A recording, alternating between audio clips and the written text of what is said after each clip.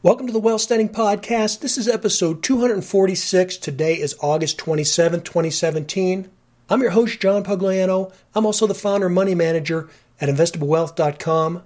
Now, today I'm going to give you a really quick episode, and what I want you to do is to go back and listen to episode 181, which was recorded around April of 2016. And that's an episode where I talk about the effects of the global economy and the impact that was occurring because of U.S. oil production, and I go into a lot of detail explaining what the petrodollar is. I bring all this up because the great impact that U.S. oil production has had on creating jobs in the United States and stabilizing our economy and increasing the value of the U.S. dollar because now of not only the fact that we're importing less oil, but we've also begun to export oil. Despite all these good things that are happening, the more equalization in the balance of trade because of these oil exports, despite all these things, I continue to hear from listeners that send me articles or YouTube videos or different emails that they receive about how people continue to predict the collapse of the U.S. dollar, how the petrodollar trade is going to mean that the United States is no longer going to be a reserve currency, that the World Bank or the IMF are going to come up with SDRs or other types of things that will undermine the strength of the U.S. dollar or somehow substitute for it. I think that all those things that you're hearing, particularly about how the U.S. dollar is going to go away or evaporate or be replaced as a global trade currency, whether it be through a cryptocurrency or through a World Bank SDR, I think all that, and this is just my personal opinion, okay, so take it for what it's worth, but I believe all that is bunk, it's BS, it's just marketing, people trying to sell you products, whether it be a subscription to their newsletter or their book, or to get you to buy gold or some other type of currency or Iraqi dinars or whatever it is they're trying to sell. I think it's all BS. Now, do I think that United States currency is going to be the reserve currency forever? No. I don't think it will be. Just like the British pound sterling stopped being the reserve currency, and just like Spanish bullion and Roman coins or whatever empire at the time, eventually their empire and their currency go away. I'm not saying that the U.S. is going to be around forever. I'm not saying that the U.S. dollar is going to be dominant forever.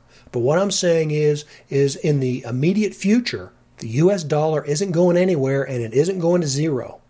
And so right now, while you're hearing so much gloom and doom and people were already predicting that, August, the market was going to fall apart. Well, we're almost through the month of August. It hasn't fallen apart. You'll see that I've been continuing to add positions to my portfolio. And in fact, if I had more cash available, I'd be buying more things. I'm currently keeping some reserves available now to move into the energy and the oil sector if and when we go back and test oil at around $43, $44 a barrel. I want to see how all that plays out before I move into the energy sector. So I have been patient with that, and I'll continue to be patient with that. But when I see the right opening, I will not hesitate to go in and buy top quality U.S. American producers of oil that are blue chip companies that pay a dividend, and several of them are out of favor. That's the kind of markets I like to invest in. Evidence of that is all the different positions that I've taken this year. Out of favor Mexico that I got into after Trump was elected. That's why I invested in the Indian economy after they got so much bad press of when they started pulling their currency off the market and they started forcing people into electronic and smaller denomination transactions. I like to invest in markets that other people don't.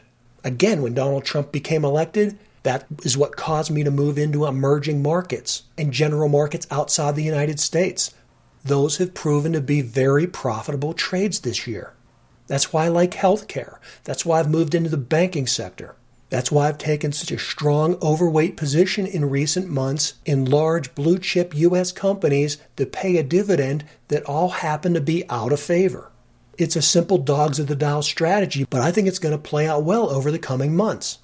So I'm not afraid of a meltdown. I wasn't afraid of nuclear war with North Korea.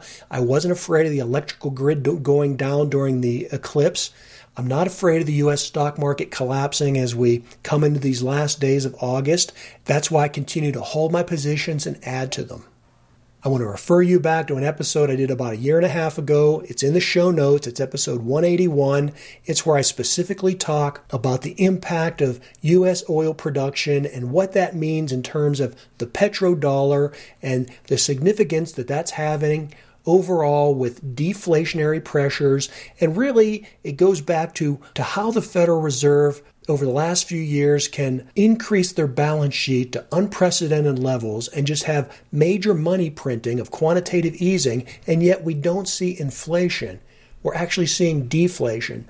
A lot of that goes back to the lower cost of oil, the strength of the U.S. dollar, and really the breakup of a lot of institutional monopolies that are occurring because of technology.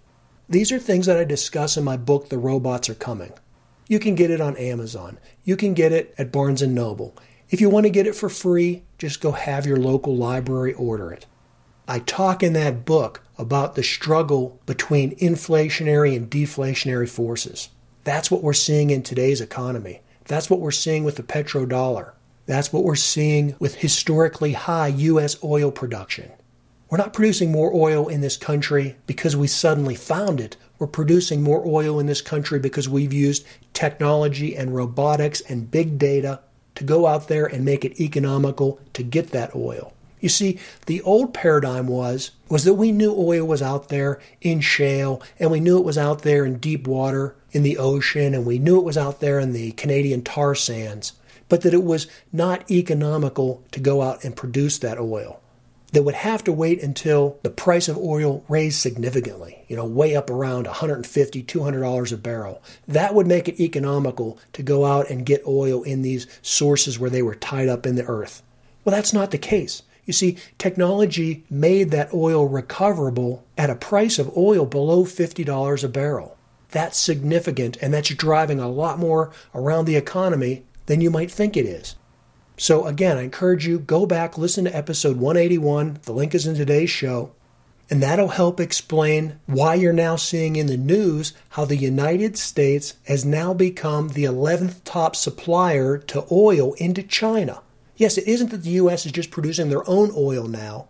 It isn't the U.S. is just importing less oil from OPEC.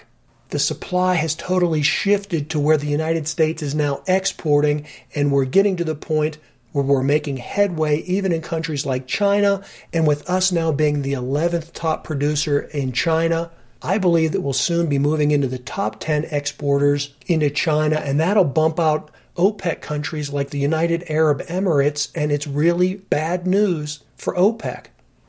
And technology and robotics and automation are likewise going to be bad news for other institutional monopolies that have held a stranglehold on certain sectors of the economy. It's the way Uber has gone after the taxi cab industry.